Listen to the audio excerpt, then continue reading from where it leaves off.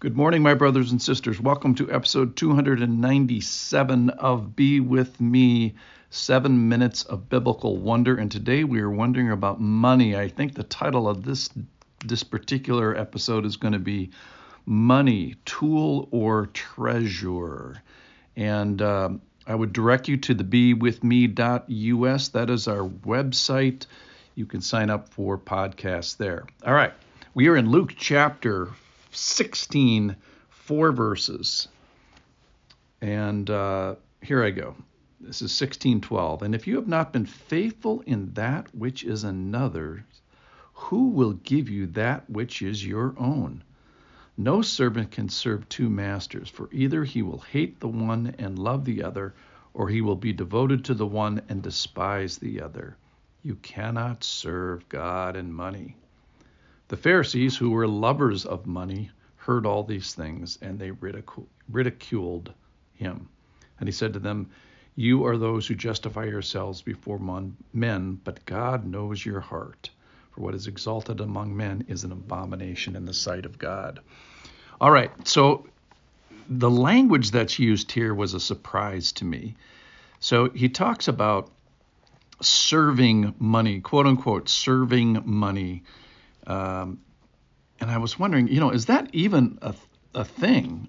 And we have to look to Scripture because in today's lesson, it basically says you cannot serve God and money, and so someone must be serving money. So yes, I think it is a thing.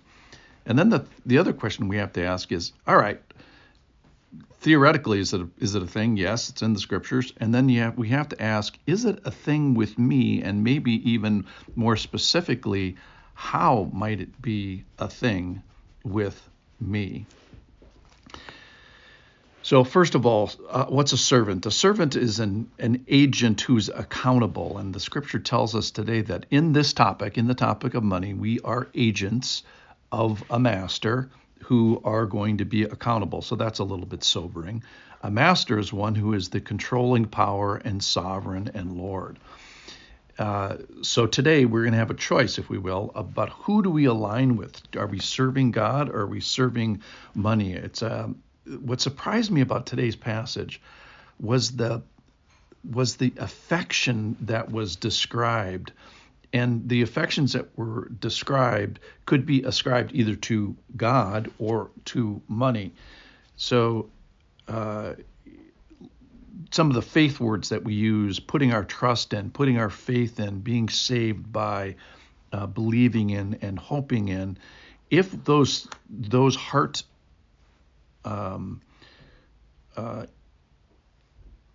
thoughts are given towards money, we call that idolatry. So the language here is one of affection. It's one of passion. So I'm thinking about money in this regard is we are plopped down into a world of money. Literally, at 5:15 a.m. this morning, I interacted with our financial system with a credit card number. And so it is a daily occurrence, working with 529s and IRAs and 401ks and marginal tax rates and relief and spending package and pensions, Social Security, paychecks, statements, and on the bad side, fraud, theft, Ponzi schemes. These are common words in our world today. But here's the interesting thing, is they're not going to be common in heaven. We're going to go from a moneyed world, daily financial system, to a world where there is no money in heaven or hell. It's going to be totally gone. So our constant frequency is going to go essentially to zero. So our time to deal with this is now. So we have to be careful about who we love versus hate, who we're devoted to, and who we serve, because one of those relationships is going to be eternal. That's the one with the Lord. One of those relationships is going to be temporary. That is with our money. So it's not an option to just say, well, I have no relationship with money. That's not possible. Now, do we have a balanced relationship and a stewardship relationship? Do we think that it's another's? Yeah. So let's not ever say, hey, oh man, I was so surprised. I had no idea that you were serious about this topic, Lord.